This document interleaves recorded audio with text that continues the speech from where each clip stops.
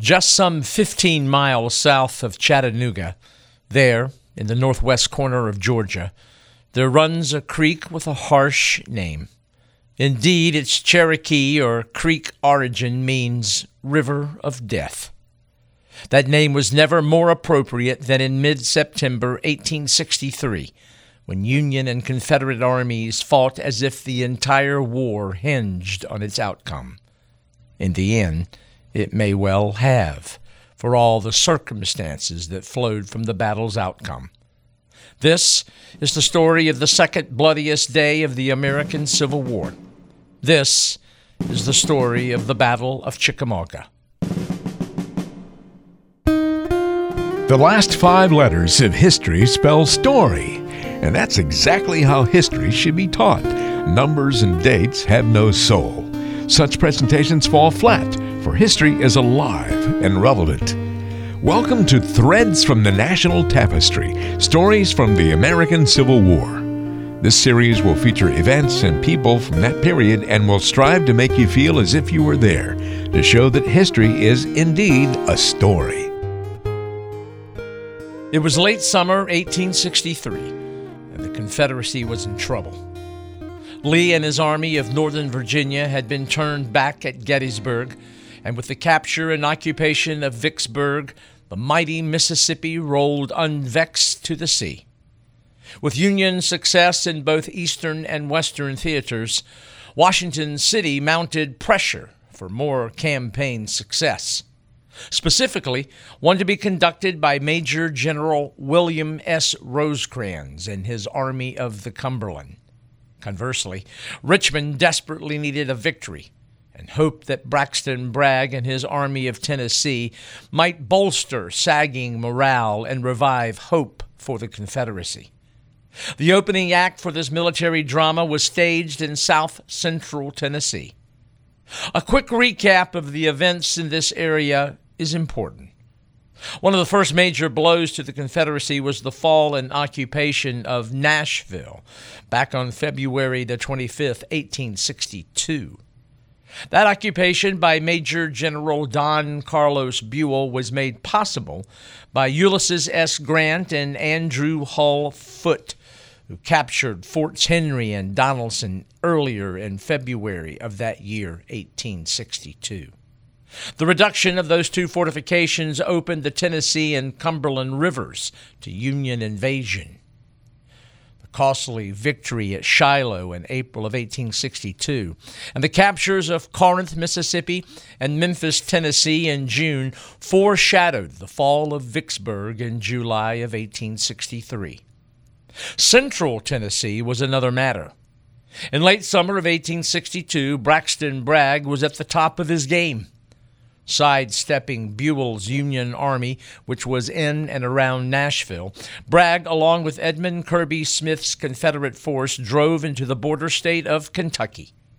In early October of 1862, the Battle of Perryville was fought, and it was there that the native North Carolinian began what would become his signature: throw a big punch, then withdraw before swinging a second time. His background deserves attention. Born in 1817 in Warrenton, North Carolina, the 46-year-old general who graduated from West Point in 1837 was a poster child for chronic bad health. He was dyspeptic and suffered from dysentery and bad headaches. Add recurring signs of mental and emotional collapse, and all contributed to a raging temper and lapses of concentration. And then, the fact that he was a strict disciplinarian meant that his combined personal package negatively affected his leadership and the relationship with his men. As to strategy, it was said that Bragg would never get to heaven, for when he got there, he would immediately fall back. And so, as the troubled general withdrew from Perryville, Kentucky, back into Tennessee, Washington City pushed Buell to pursue. He proceeded to fuss and give chase half-heartedly. By late autumn of 1862, Washington had had enough. Buell was relieved of command, and in his place ascended Major General William S. Rosecrans. Nicknamed Old Rosie, the native Ohioan possessed great energy. He worked late and often kept his staff up at all hours discussing topics, often religion, which was logical since he was a devout Roman Catholic. In battle, he was given to excitement, and like his counterpart, Bragg possessed a short fuse. Impatient, he gave too many orders and under stress stammered. He implicitly trusted his subordinates. And, like his predecessor, Buell, he too could be deliberate. But with Secretary of War Stanton and the president's prodding, he and the Army of the Cumberland confronted Bragg's army at Murfreesboro, Tennessee. The Battle of Stones River was fought December 31st, 1862, and January the 2nd, 1863. It was a bloody affair and inconclusive. True to form, Bragg ordered his Army of Tennessee to fall back to the southeast, and by doing so left the town in federal hands.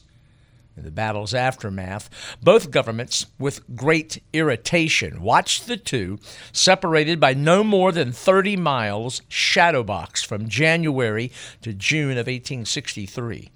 In the meantime, in an effort to relieve the Unionists that lived in eastern Tennessee, the president approved the command of Major General Ambrose Burnside, who took over the 24,000-man Army of the Ohio.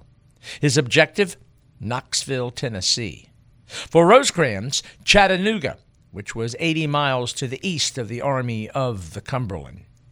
Though only a town of some 3,500 people on the Tennessee River, the site was one of the war's most strategic, for several of the South's most important rail lines intersected there or nearby: the Memphis and Charleston, the Western and Atlantic, and East Tennessee and Georgia railroads.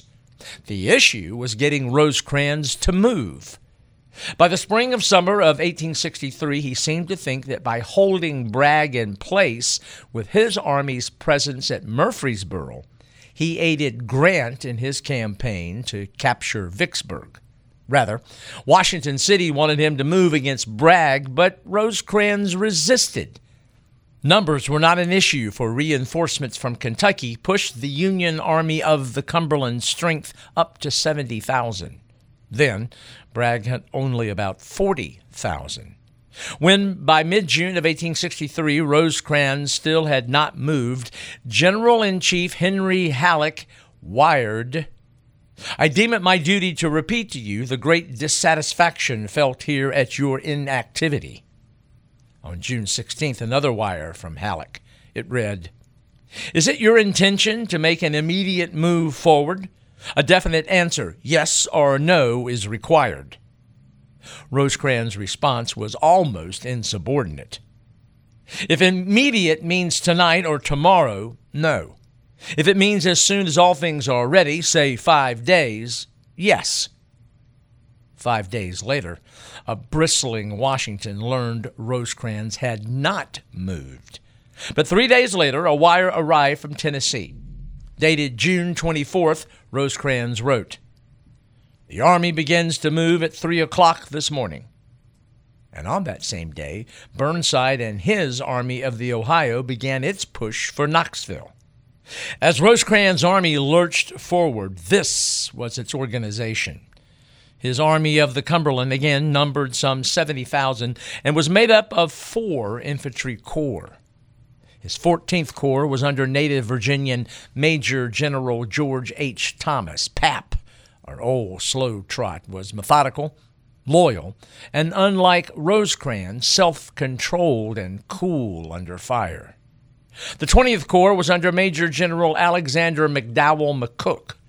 The former instructor of tactics at West Point was one of the fighting McCooks of Ohio. His father was Major Daniel McCook, and between he and an Uncle John, 9 sons served in the Civil War.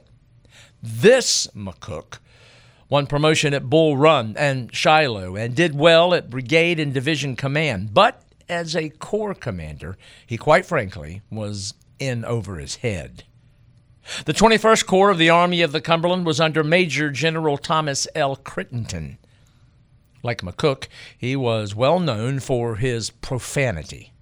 He was also well known for blowing his own horn. A lawyer by training, he was the son of Kentucky Senator John Jordan Crittenden, who tried to save the Union back in late 1860 and early 1861. A brother, George Bibb Crittenden, was a Confederate major general early in the war. As a Corps commander, this Crittenden vacillated when making decisions. In fact, most were made for him by others. Rosecrans' Reserve Corps was placed under Major General Gordon Granger. Unlike Crittenden, the 48-year-old Granger had little problem about making decisions and was quick to express an opinion on anything. In battle, he was keen, alert, and generally made good decisions. But he did have two faults. He loved artillery and could not resist the temptation to dismount in the middle of battle to help sight a field piece. And secondly, his personality was such his men despised him. Though Granger had above-average ability, he was his own worst enemy. He just didn't know when to shut up, as evidenced by the fact that by now he had managed to alienate Grant, William Sherman, and even the easy-going Thomas. The force that awaited them, Bragg's Confederate Army of Tennessee, well, its organization, the ordained Episcopal minister and bishop, Lieutenant General Leonidas Polk, led a corps. Born in Raleigh, North Carolina in 1806, he and Jefferson Davis were classmates at West Point. A second cousin to the 11th President of the United States, James Knox Polk, he moved to Tennessee, where, after resigning his military commission, became a planter. He also entered the Episcopal ministry and became the denomination's missionary bishop of the Southwest. Of his relationship with Bragg, Polk thought his commanding general, as he put it, a poor, feeble-minded, irresolute man of violent passions, and so wanted a new leader for the Confederate Army of Tennessee. That opinion was shared by many of that army's division commanders, men like Patrick Cleburne, Benjamin Franklin Cheatham, and John C. Breckinridge. Not a good sign for this Confederate Army as it prepared to give battle. Another corps was headed by Lieutenant General Daniel Harvey Hill. Though a fighter, he was acerbic. He spoke his mind. That in part was why, in the fall of 1862, Lee had shuttled him off to the Western Theater. Another corps commander was Major General Simon Bolivar Buckner. He had surrendered Fort Donelson in February of 1862, when no one else would take the responsibility. A reserve corps of Confederate infantry was under 46-year-old Georgian Major General William H.T. Walker. There was a cavalry corps, and it was under the Wizard of the Saddle, Brigadier General Nathan Bedford Forrest. And this mounted element joined Bragg's existing cavalry, which was led by 27-year-old Major General Joseph Wheeler. These officers and their men now confronted the long-delayed Federal advance. Washington City was pleased for that advance, but Mother Nature had her say. For as the Army of the Cumberland moved, the heavens opened. It rained for 17 straight days, and as one observer put it, it was no Presbyterian but Baptist rain. Roads turned into soup. An artilleryman said the guns in his unit traveled not on the roads but under them. Yet the deluge slowed but did not stop Rosecrans' advance. The same rain also soaked the Confederate Army of Tennessee, which was based at that time in Tullahoma, Tennessee. One wit there reasoned that Tulla must be Greek for mud, and Homa meant more mud. On July the 1st, despite the bad weather, Rosecrans outmaneuvered Bragg, and fearing he would be cut off, the Confederate commander ordered his army's retreat to Chattanooga. By the 3rd, Rosecrans was in Tullahoma. His 9-day campaign, despite the wet weather, one of brilliant planning and execution. And yet, once in Tullahoma, Rosecrans dawdled again. Elation in Washington lasted 3 days. On the 7th of July, a telegram reached Rosecrans, not from General-in-Chief Halleck, but from Secretary of War Edwin Stanton. It read, "Lee's army overthrown, Grant victorious. You and your noble army now have the chance to give the finishing blow to the rebellion. Will you neglect the chance?" Rosecrans fired back. "You do not appear to observe the fact that this noble army has driven the rebels from Middle Tennessee. I beg in behalf of this army that the War Department may not overlook so great an event because it is not written in letters of blood." That set the tone for communications that followed. Stanton insistent, Rosecrans adamant. The Union commander refused to move until he was prepared for crossing mountains and a deep river, maintaining his supply line back to Nashville, and protecting his flanks. Finally, on August the 16th, after 6 weeks in Tullahoma, not only Rosecrans but Burnside's army both moved on their objectives. When they did, yet again, Bragg was caught off guard. With Crittenden's 21st Corps on the left, Thomas's 14th in the center, and McCook's 20th on the right, 50,000 men advanced on a 50-mile front. Supported by 200 guns, they were screened by 9,000 Federal cavalrymen. 5 days later, by August the 21st, Bragg was aware that the Union Army was moving in force toward him, but he wasn't sure of its main thrust. And in addition, his army, plagued by desertion and illness, was now down to some 30,000 men. He pleaded with Richmond for reinforcements and was promised men from Joseph E. Johnston's army in Mississippi and from Lee's army in Virginia. As the month of September began, once again, Rosecrans threatened Bragg's rear, and Bragg, once again, outmaneuvered and his communications threatened, withdrew south into Georgia on September the 7th from the strategic prize that was Chattanooga. Gave the town up without a shot fired. Rosecrans was giddy. He should have been, for he had essentially cleared Tennessee of Confederate presence at a cost of only 84 dead and 476 wounded. On the 9th of September, he telegraphed Halleck, "Chattanooga is ours without a struggle, and East Tennessee is free." And like a shark, Rosecrans sensed blood in the water and so posted orders for full pursuit of Bragg's retreating force. In doing so, he scattered his corps.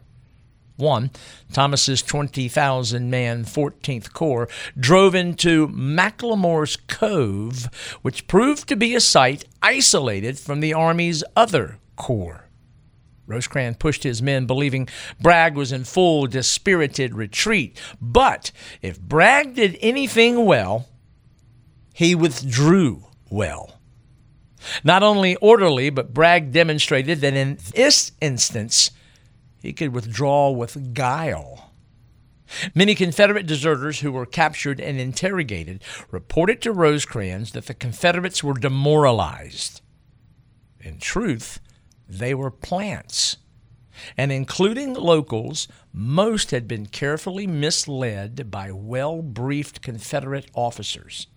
And on top of all that, Bragg knew that Thomas's corps was now isolated in McLemore Gap. However, despite Bragg's orders to fall upon Thomas, orders on both September the 9th and 10th went awry, and fretting officers on the scene bungled their task. Bragg, as he should have been in this instance, was livid. On the 12th, another chance to fall upon an isolated Union corps presented itself. This time it was Crittenden's 21st Corps, yet faulty intelligence, timing issues, and human error again left Bragg in a rage. Twice he had opportunities to fall on isolated Federal corps. Twice they were fumbled away. By the 17th of September, Rosecrans, now aware of just how close to disaster his army had been, was able to breathe a little more easily, for he had all of his corps come together at a location known locally as Lee and Gordon Mills. Yes, the risk of the enemy falling on one isolated corps was over, but not the risk of being attacked. And Bragg, aware that reinforcements were on the way, was itching to strike. Johnston's troops had arrived from Mississippi, and all the way from Virginia, men under James Longstreet would be on the scene in a few days. Originally, they were to have traveled west across Virginia to Knoxville, and then on the East Tennessee and Georgia Railroad to Chattanooga, maybe a 2-day journey. But back on September the 2nd, Burnside's army entered Knoxville and so dashed that route. So, down through the Carolinas and across Georgia, Longstreet's men went, a distance of more than 900 miles. No fewer than 16 railroads were used, and most of them with different gauges. Considering the battered Confederate infrastructure, it was nothing short of Herculean. To aid the transferal, the 12,000-man force traveled light and received something rare for Confederate troops: new uniforms supplied by North Carolina Governor Zebulon Vance. Interestingly, they were dyed blue. The move, however, was discovered. On September the 15th, Halleck wired Rosecrans that Longstreet's corps was on the way, and in response, the War Department ordered Burnside's Union Army south out of Knoxville to Rosecrans' assistance. In the meantime, time ran out. The two armies, Rosecrans and Bragg's, were now so close to one another that contact could not be avoided. In fact, they were separated only by a little stream the Cherokee called the River of Death, Chickamauga Creek.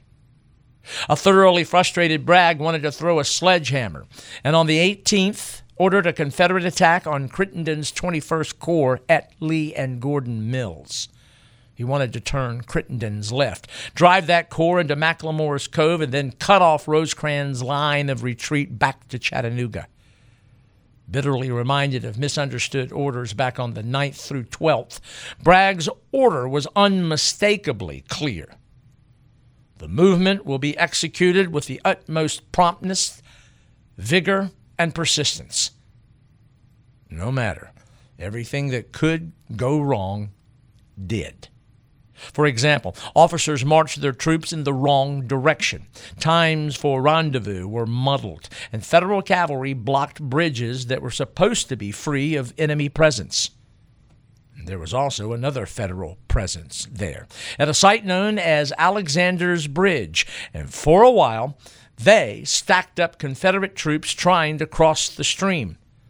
It was the 17th and 72nd Indiana, 92nd and 98th Illinois.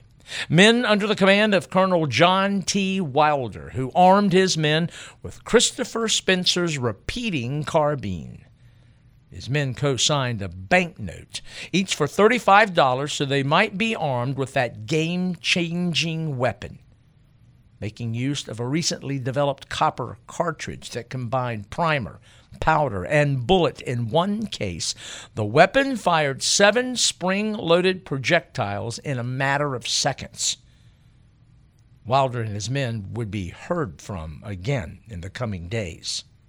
One of the few things that did go right for the Confederates was late in the afternoon of September the 18th, the vanguard of Longstreet's Corps arrived.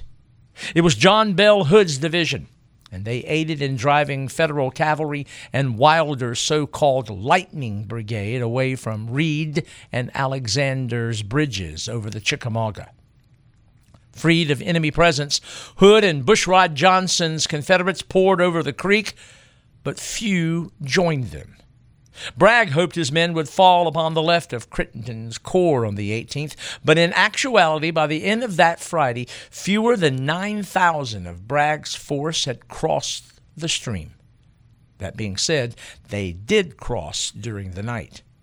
By the next morning, Saturday, the 19th, Bragg had almost 3/4 of his army aligned on the thickly forested west bank. Finally, they were ready to strike. And Rosecrans was ready to receive them. Without Bragg's knowledge, Rosecrans saw the dust created by Confederate troops moving the day before, and concerned about his left, not only extended Crittenden's left, but sent Thomas's 14th Corps around Crittenden to the north. Bragg was still under the impression that Rosecrans' left was at Lee and Gordon Mills. In fact, by the 19th, the Federal flank was now some 3.5 miles farther north. Though Rosecrans was ready to receive an attack, he was not aware that most of Bragg's army was now on the west bank of the creek. It was around 8 a.m., Saturday, September 19th. The Battle of Chickamauga began in earnest, with attacks and counterattacks dominating the Union left and Confederate right. And with calls for reinforcements from both armies, more and more troops were fed into the vortex of an expanding, entangled, and confused firefight. All morning the fighting raged back and forth. Such was the intensity that at 1 p.m. Rosecrans moved his headquarters north to the house of a young widow by the name of Eliza Glenn. There, he was right behind George Thomas's right, and of course his chief of staff moved with him. That officer was another Ohioan, Brigadier General James A. Garfield, the future 20th President of the United States. The consummate politician, Garfield was filled with raging ambition. Peter Cozzens, the author of This Terrible Sound, described him as a man whose loyalty to his commander was measured by how the association might advance his own military and political career.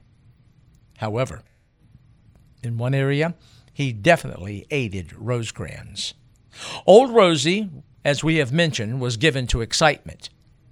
Garfield was calming. He wrote crisp, clear orders. Also with the Army, Charles A. Dana, who had been appointed Assistant Secretary of War and who had specifically been sent by Stanton to serve as his watchdog for Rosecrans. Even with his headquarters close to the action, Rosecrans was still uncertain as to what exactly was going on. And it didn't help that his maps were poor, and out in front and engaged, Thomas had his hands full and was too busy to explain what was going on, even though they were linked by telegraph. As the day rolled on, so did the fighting. Like rolling thunder, it pressed slowly south toward the widow Glenn's house. At 2:30 that afternoon, Major General Alexander P. Stewart's Confederate division plunged into the fight. His attack struck the Union division of Brigadier General Horatio P. Van Cleve and sent it reeling back toward a site surrounding the Brotherton farmhouse. That Confederate attack broke the Union line and in doing so seized the vital Lafayette Road. Despite one brigade taking 604 casualties in minutes, Stewart's men pushed on to the Glen Kelly Road and threatened to sever the Dry Valley Road, which was the route between Rosecrans' field headquarters and Chattanooga, their escape to the north. It was there Federal divisions under Van Cleve and Major General Joseph Jones Reynolds rallied. Forming in front of the Dry Valley Road, they made a desperate stand. Bragg was surprised by the way the day was unfolding. Despite the fact that he had yet to order a full-scale assault, he was aware the battle had had unanticipated intensity. Another way to express his concern? He had lost the reins of a battle that was spiraling out of his control. Thus far in the fight, he had committed units piecemeal. Many units waited for orders to attack, and did so impatiently. One belonged to aggressive John Bell Hood. He had been waiting for orders all day, a caged tiger. Shortly after 4 p.m., he took matters into his own hands. He aligned divisions under Brigadier Generals Evander Law and Bushrod Johnson and sent them in against the Federal right. They struck the division of a Union brigadier general with a most unlikely name, Jefferson C. Davis. In all the shifting to meet Confederate attacks, Davis's 2 brigades had exposed its flanks, and Hood's men descended upon them with blood-curdling yells. It seemed as though a Federal rout was likely. Hood's men came so near to Rosecrans' headquarters, the widow Glenn's house, that those inside had to shout to one another to be heard over the roar of battle. However, like so many attacks before, Hood's men became extended and without support were in danger of being flanked themselves. And that's exactly what occurred. Thomas J. Wood's Federal Division made for Hood's exposed left flank. Wilder's Lightning Brigade joined the fray with its Spencer repeating carbines, and joining them an artillery battery. Attack broken, many of Hood's men sought shelter in a ditch along the Lafayette Road. Federal cannon raked it. One Union gunner recalled, "The ditch was literally full of dead and wounded." And Wilder remembered, "At this point, it actually seemed a pity to kill men in such fashion. They fell in heaps, and I had it in my heart to order the firing to cease, to end the awful sight." By late afternoon of the 19th, every Federal division but 2 had been engaged. One of those 2 now entered the fray. It was the division that belonged to Major General Philip H. Sheridan. As Sheridan rode up to Wilder, he was preceded by a cluster of pompous staff officers who cried out, "Make way for Sheridan! Make way for Sheridan!" Sheridan's men did attack, but only minutes later were repulsed, dashing back across the Lafayette Road. It was too much for Wilder's Lightning Brigade, who now shouted in derisive amusement, "Make way for Sheridan!" Meanwhile, one of Wilder's men captured a uniformed teenager from Hood's command and hurried him to Rosecrans' headquarters for questioning. The commanding general hated to hear bad news, and this young man had plenty of it.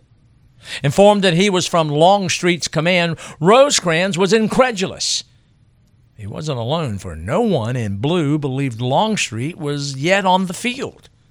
In anger, Rosecrans accused the young Confederate of lying, and so enraged that the terrified young man could not utter a sound and was taken away. When Rosecrans cooled, he had to admit the young soldier had told the truth. Back on the lines, darkness began to fall, and yet George Thomas warned his 14th Corps to be vigilant. It was good he did, for on the other side of the creek, Major General Patrick R. Cleburne's Confederate division was on the move. An immigrant from Ireland who came to the United States at the age of 21, he was one of only 2 Confederate officers who was foreign-born.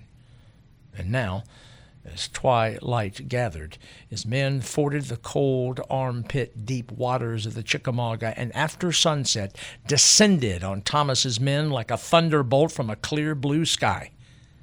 One Confederate in the 18th Alabama tried to capture the moment later on.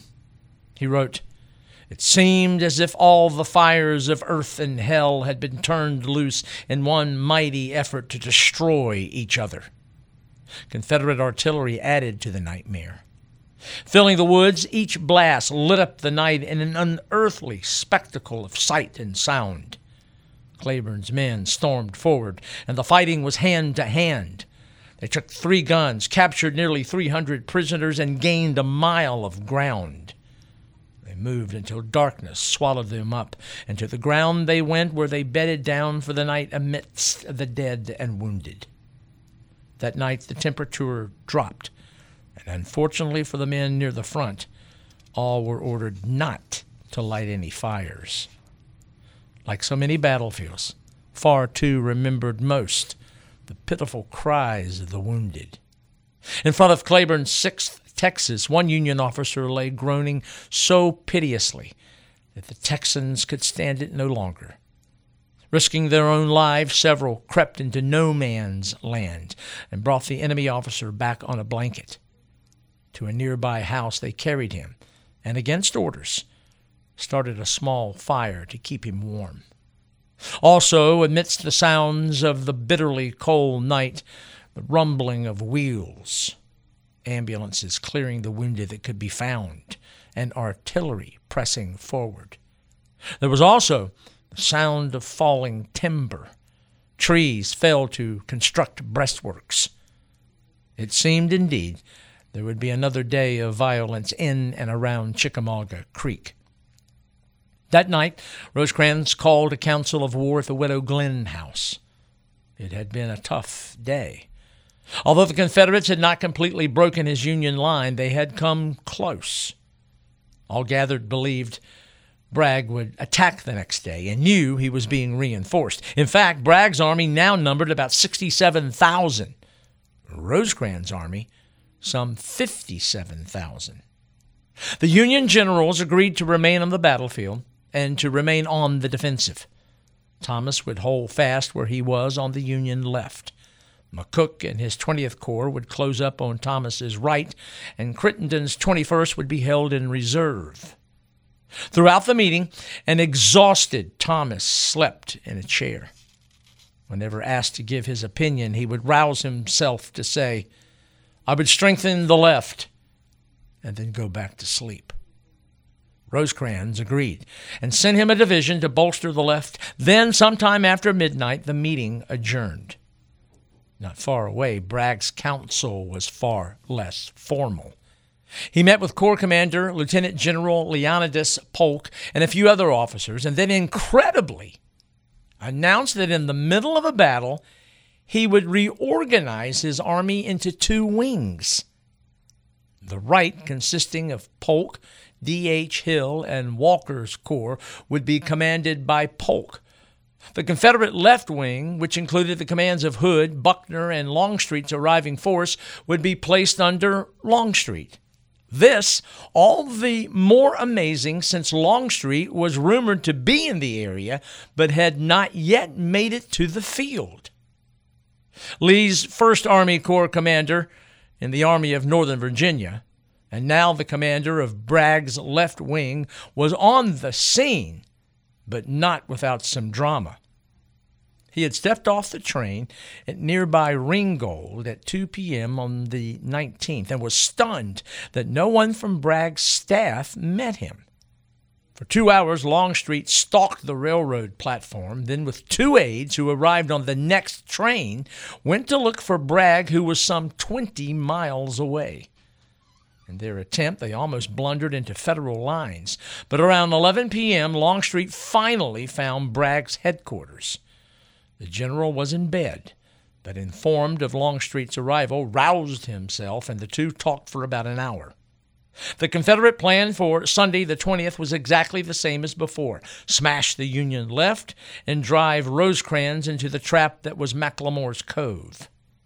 Polk's right wing would attack at daybreak, and the attack would be made in echelon, wave-like, right to left, north to south. Longstreet's wing would follow suit. Things immediately began to unravel.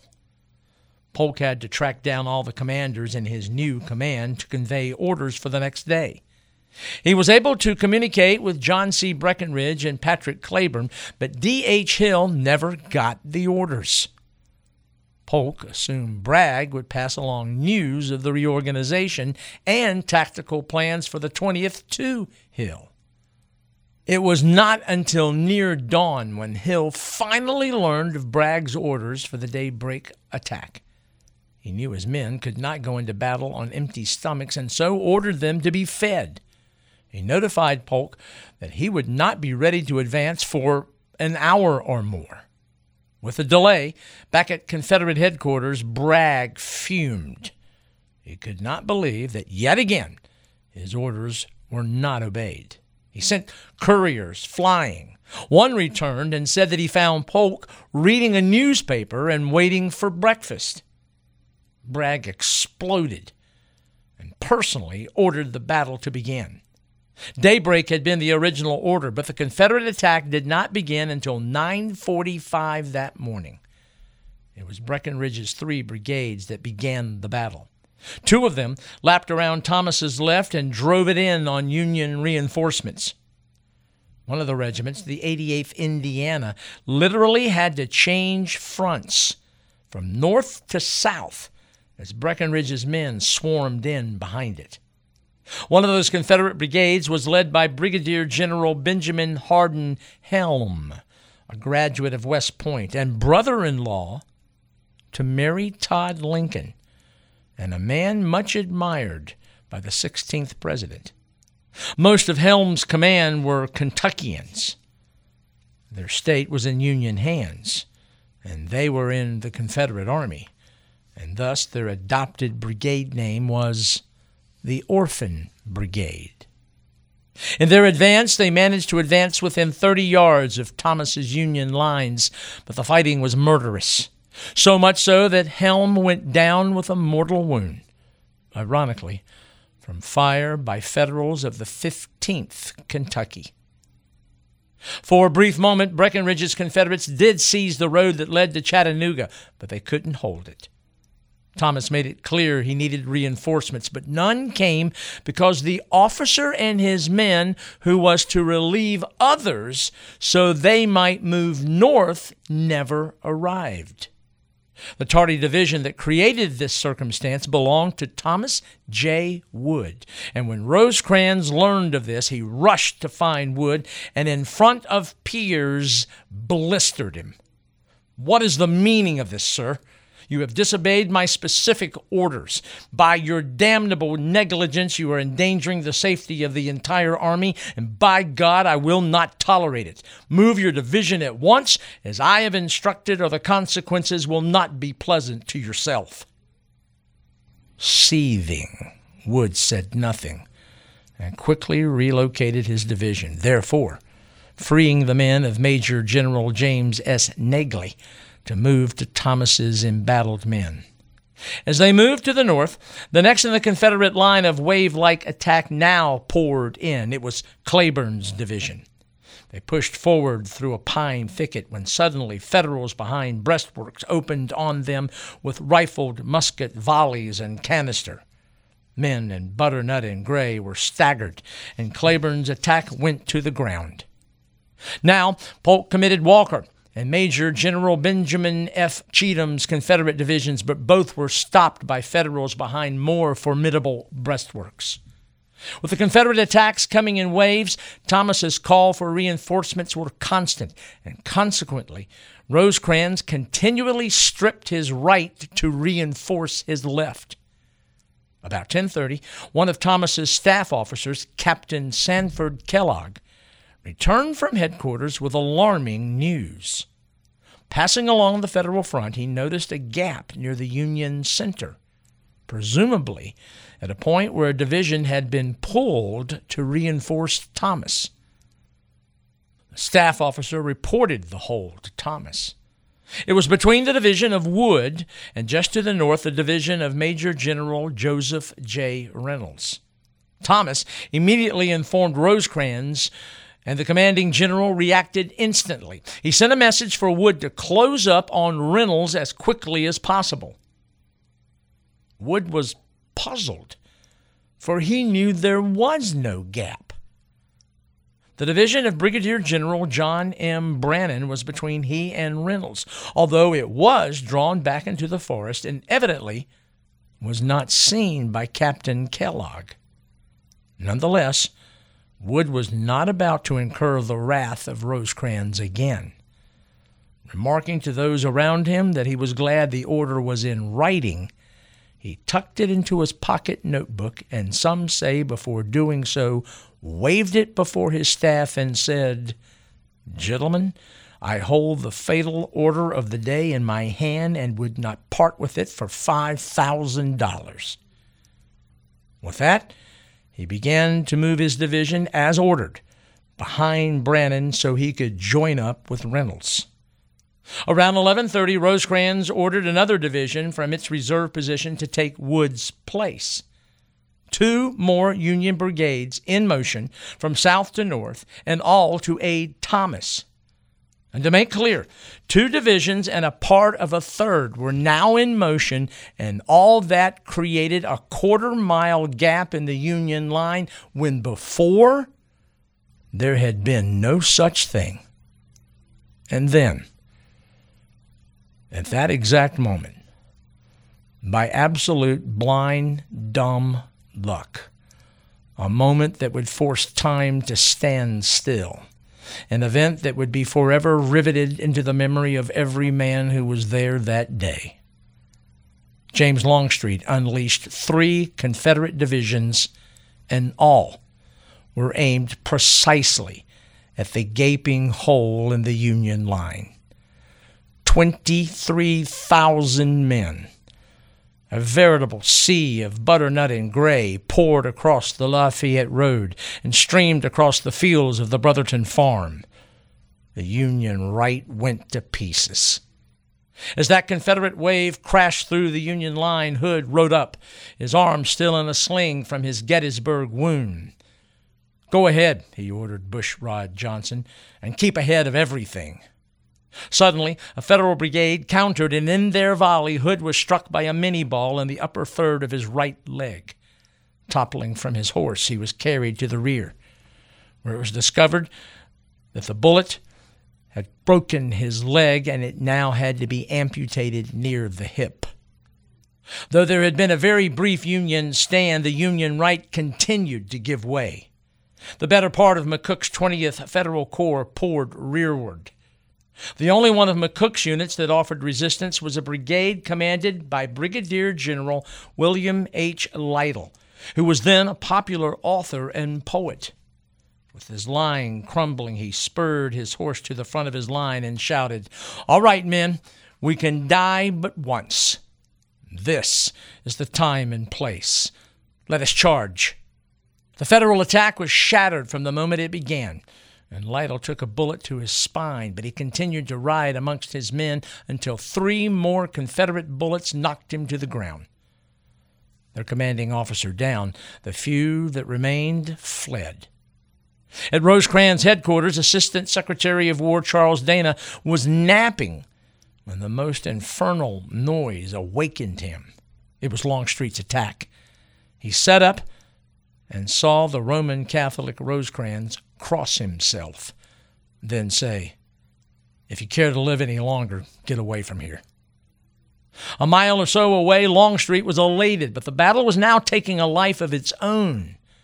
Bragg wanted to drive the Federals to the south, but the Confederate attack had wheeled to the right, to the north, and Longstreet encouraged it. If Thomas's 14th Corps could be destroyed, so too would be the fate of the Union Army of the Cumberland. The only available Union retreat route was through McFarland's Gap, which led to a gap in Missionary Ridge, and the better part of 5 routed Federal divisions were pouring through that narrow opening. At the mouth of the gap, Rosecrans and his Chief of Staff, Garfield, made an attempt to take a side road so they might reach Thomas, but Confederate forces blocked their way. So they pushed on through the gap for 5 miles, reached Rossville, where they stopped to assess the disaster. There was another road at Rossville that led to Thomas, but strangely, the sound of battle was barely audible. Both dismounted, put their ears to the ground, but could hear little. They sought information from soldiers that streamed past them, and repeated was the word the entire army was defeated and in retreat back to Chattanooga. Then, a sight that sealed their decision. Soldiers from Negley's division declared they had been shattered. When Rosecrans saw Negley earlier, he was on his way with 2 brigades to reinforce Thomas on the Union left. So, Rosecrans reasoned if Negley's command was broken, the entire left had to be defeated as well. Visibly upset and distracted, Rosecrans desperately wanted to join Thomas and do what he could do to salvage anything.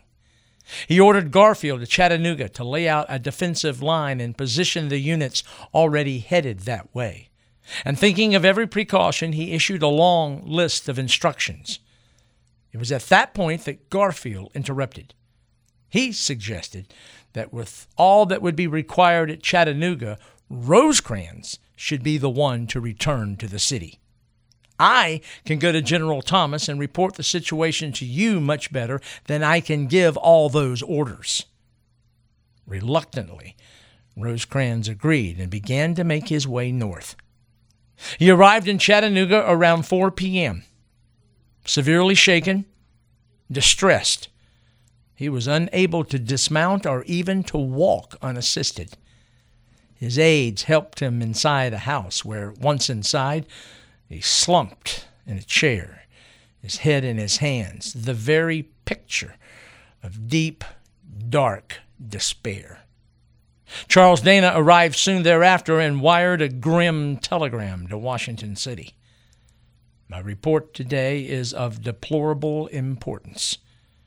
Chickamauga is as fatal a day in our history as Bull Run. However, several miles to the south, the battle was anything but over. Major General George H. Thomas, only vaguely aware of the disaster to his right and rear, was in the fight of his life. Due to his repeated calls earlier for reinforcement that day, he had units from 3 of Rosecrans' corps, about half of the Army of the Cumberland. The right of his line faced south from the crest of an elevation that ran out from Missionary Ridge. A part of that rise was known as Snodgrass Hill, named after a family that lived there. The whole elevation probably did not have a name, but quickly it got one. Horseshoe Ridge. 1.5 divisions, Brannan's and a part of Wood's, faced south on the ridge. The rest of Thomas's line stretched north and consisted of the divisions under Brigadier Generals Absalom Baird, Richard Johnson, J. Reynolds, and Major General John Palmer. They faced east. To their rear, the escape route leading to McFarland's Gap, north to Rossville, Chattanooga, and survival. Around 2 p.m., word came to Thomas that troops were approaching his right rear. He thought, maybe Sheridan's division on the way. Indeed, it was reported they wore blue, but George Thomas was a careful man. Throughout the day, he had received reports of Confederates in blue uniforms. So in light of this information, he ordered a nearby officer to wave his Union flags. And they drew fire. The men were Longstreet's, and they were attacking again. Joseph Kershaw's South Carolinians pushed to within 40 paces of the Federal line before they were driven back. But they struck again and again. Next, Bushrod Johnson and Thomas Hindman's divisions launched wave after wave of assaults at Thomas's right and rear. When cartridges ran low, those defending up on Horseshoe Ridge rifled to the pockets of their own dead and wounded. A crisis was at hand. And that was exactly when help came from an unexpected quarter. All of Major General Gordon Granger's Reserve Corps, largely 3 untested brigades, had, as Rosecrans had earlier ordered, stood guard on the Rossville Road 3 miles north of the fighting, and I might add, did so with growing impatience. Earlier, at 11 a.m., the short, pugnacious West Pointer watched the mushrooming dust of battle to the south, and as the sound of battle and clouds of dust grew, Granger blurted to his chief of staff, "Why the hell does Rosecrans keep us here? There is the battle." Climbing atop a haystack, he, with field glasses, stared into the distance. Finally, unable to stand it any longer, he cursed and declared, "I am going to Thomas, orders or no orders." And Thomas, with 3 Confederate divisions pounding him, needed help. Looking to the north, he saw a column of rising dust. A second time, he and his officers wondered who approached. Someone then remarked that in the dust, he thought he saw flags with stars and stripes. Anxiously, the native Virginian asked, "Do you think so? Do you think so?" A few minutes later, Granger was there in person, and the euphoria of fresh troops flowed from Thomas to every man in line. By this point, all of Thomas's units had taken heavy casualties, though it is estimated he had some 25,000 troops under his command that day. Only about a quarter of them were still in action when Granger arrived, and what they had done was nothing short of heroic, for since that morning, Thomas and his men had battled virtually every brigade in Bragg's army. And now, nearing the end of September the 20th, they were confronting all. Many raced to extend Brannan's line on the right, where Confederates were trying to outflank.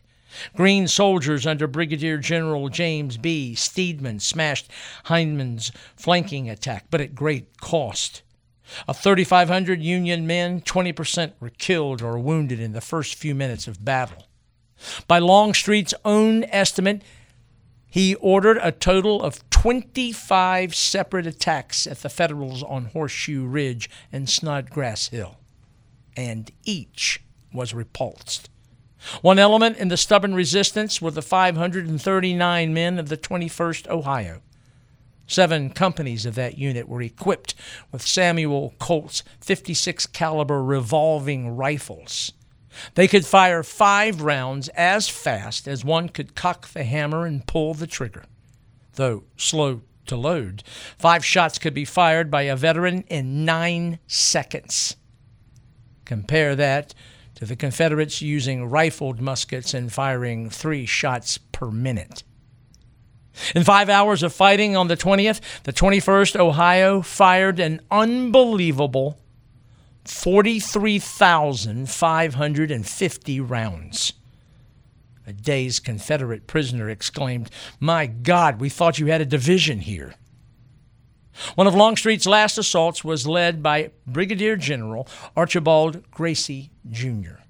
Leaping over bodies of the dead and dying from earlier attacks, Gracie's troops clawed their way to within feet of the Federal breastworks where the fighting was hand-to-hand, before Gracie, unsupported, had to order his men back. In the charge, the 1st Alabama Battalion lost nearly 65% of its men, while the flag of the 2nd Battalion was shredded by 83 Union bullets. Around 4 p.m., Garfield finally arrived on the field. He had left Rosecrans and Rossville with 2 orderlies and a captain as guide. Under fire most of the way, both orderlies had been killed and the captain wounded. Garfield's horse, badly wounded, bore him to Thomas, then collapsed. It was only then that Thomas truly understood what had befallen the rest of the Army of the Cumberland. Rosecrans had directed that upon Garfield's arrival, Thomas should retire from the battlefield. But the stolid officer said simply, "It will ruin the army to withdraw it now. This position must be held until night." With that, Garfield dispatched a message to Rosecrans in Chattanooga. "Thomas is fighting off the Confederates and is standing like a rock." Reprinted in Northern papers across the country, the nation had a new hero, George H. Thomas, the Rock of Chickamauga. As twilight progressed, Thomas went to work getting his men away safely. That was tough as Confederate attacks continued, and Federal units ran dangerously low on ammunition. The plan for withdrawal was to peel back the southernmost and work northward. Each division would march behind those still in line and head for McFarland's Gap. However, at 5:30, Confederate Brigadier General St. John R. Liddell's brigade of Arkansans and Louisianans suddenly attacked on the extreme left of the line, and the entire Federal position was once again in peril. Thomas was personally on the scene. He commandeered a brigade led by General John Turchin and sent them in a furious counterattack. Their attack stopped Liddell's men and sent them reeling back, and in the process, 200 Confederates were made prisoners. One by one, Federal units left the field and made their way north to safety. Finally, there were only 3 regiments left, the 21st Ohio and their Colt revolving rifles, the 89th Ohio, and the 22nd Michigan. One of those with the 22nd Michigan was 12-year-old John Clem. Born in Ohio, he had enlisted at 10 with the unit. Initially a drummer boy, he had served with the unit at Shiloh, Perryville, and Murfreesboro. But it was after Chickamauga that he became a national celebrity. From the battle, the story emerged that armed with a sawed-off shotgun which had been cut down to fit him, he shot and wounded a Confederate officer who was said to have galloped upon him shouting, "Surrender, you little Yankee devil!" Other stories had him firing like a madman after his drum had been ripped away by a Confederate shell.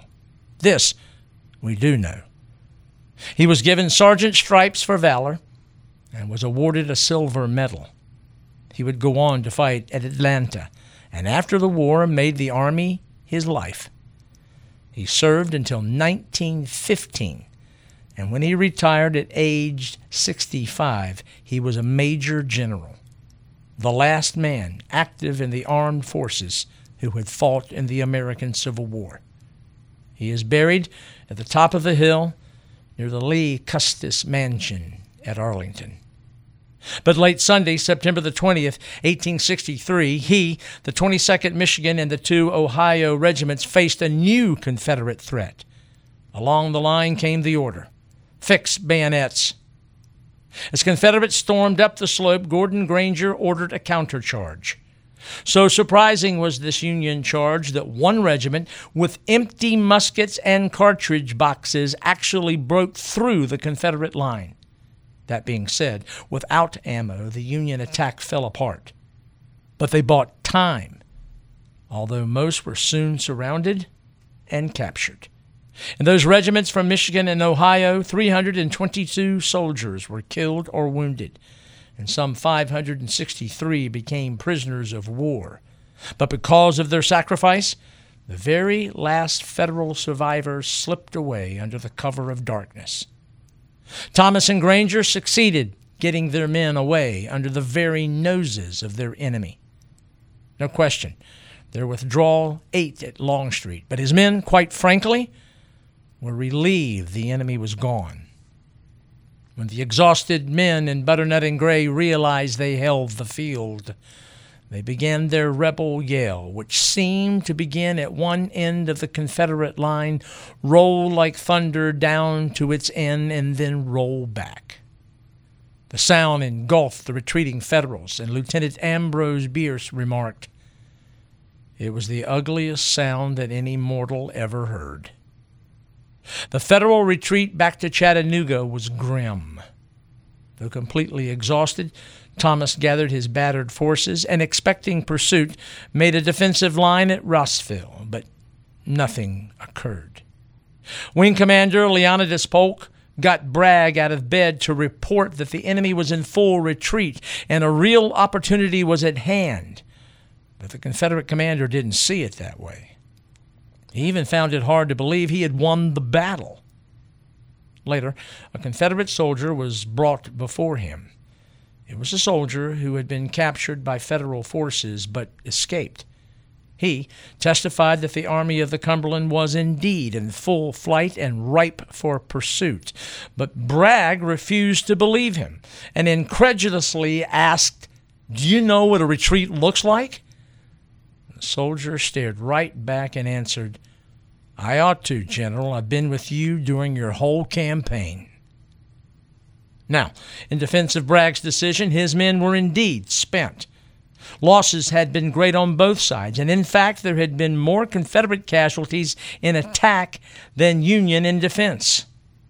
In victory, Bragg suffered 18,454 casualties, and that included 9 brigade and 2 division commanders.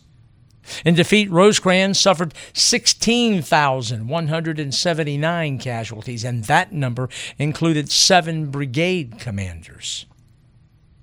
The River of Death had been aptly named, for in 2 days of battle in and around the body of water, the 34,633 total casualties made Chickamauga not only the bloodiest 2-day battle of the war, but the second bloodiest battle of the American Civil War. Back to Confederate pursuit, and perhaps another reason why Bragg chose not to pursue. Losses had not only been great in Confederate manpower, but in draft animals. It is estimated Bragg lost about 1/3 of his artillery horses. When one of his officers pressed him for pursuit, the Confederate commander asked, "How can I?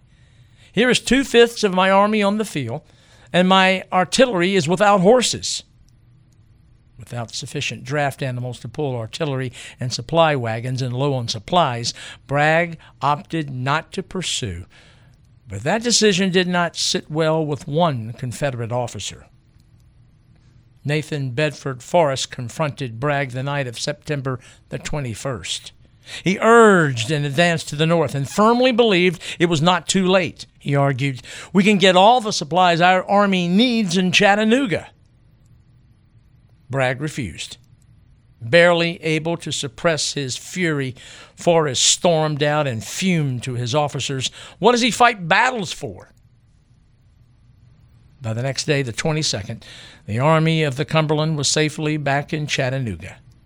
Bragg did eventually move, but not before adequate defenses made Chattanooga a Federal bastion, and that influenced what Bragg planned to do. He would occupy Missionary Ridge to the east of Chattanooga and Lookout Mountain to the west, which he did on September the 24th. From those two landmarks, he planned to lay siege to Chattanooga and starve Rosecrans into submission. As Bragg put it, "We hold him at our mercy, and his destruction is only a question of time." It would not come to pass, for U.S. Grant would arrive, as would reinforcements led by Joseph Hooker and William Sherman, and in late November of 1863, Braxton Bragg's army would be routed from atop Missionary Ridge, and the road for Federal incursion into Georgia and to Atlanta would be laid wide open. Yes, after the defeats at Gettysburg and Vicksburg, the Confederate victory at Chickamauga rekindled Confederate hope. But that did not last long. Some 2 decades later, with none of his personal bitterness mellowed by age, D.H. Hill tried to capture the reality of it all when he wrote, "There was no more splendid fighting in 61 when the flower of the Southern youth was in the field than was displayed in those bloody days of September 63. But it seems to me that the elan of the Southern soldier was never seen after Chickamauga. That brilliant dash which had distinguished him was gone forever.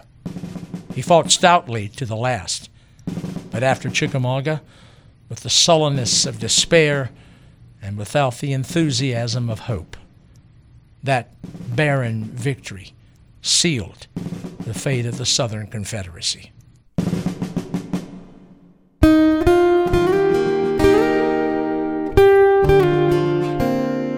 When next we gather, we offer a counter to the rendering of the post-war days of U.S. Grant. Spurred by the October anniversary of his passing, we offer an account of the last years of the man who sat across the parlor from Grant in the McLean house at Appomattox. I hope you'll be with us when we tell the story of the post-war years of Robert E. Lee. We take this opportunity to thank yet another for joining the ranks of those who are a patron for our efforts here at Threads from the National Tapestry. Chris Kennedy from Jay County, Indiana, thank you so very, very much. And in our Facebook account, we offer thanks to all those who have reached out to us with such kind words, and particularly Dennis, Carson, thank you for words that truly make us feel that what we are doing is appreciated. This is Fred Kiger. Thank you for listening. This podcast is sponsored by Bob Grasser, Raleigh Civil War Roundtable's editor of the Knapsack newsletter. and the Roundtable's webmaster at RaleighCWRT.org. That's RaleighCWRT.org.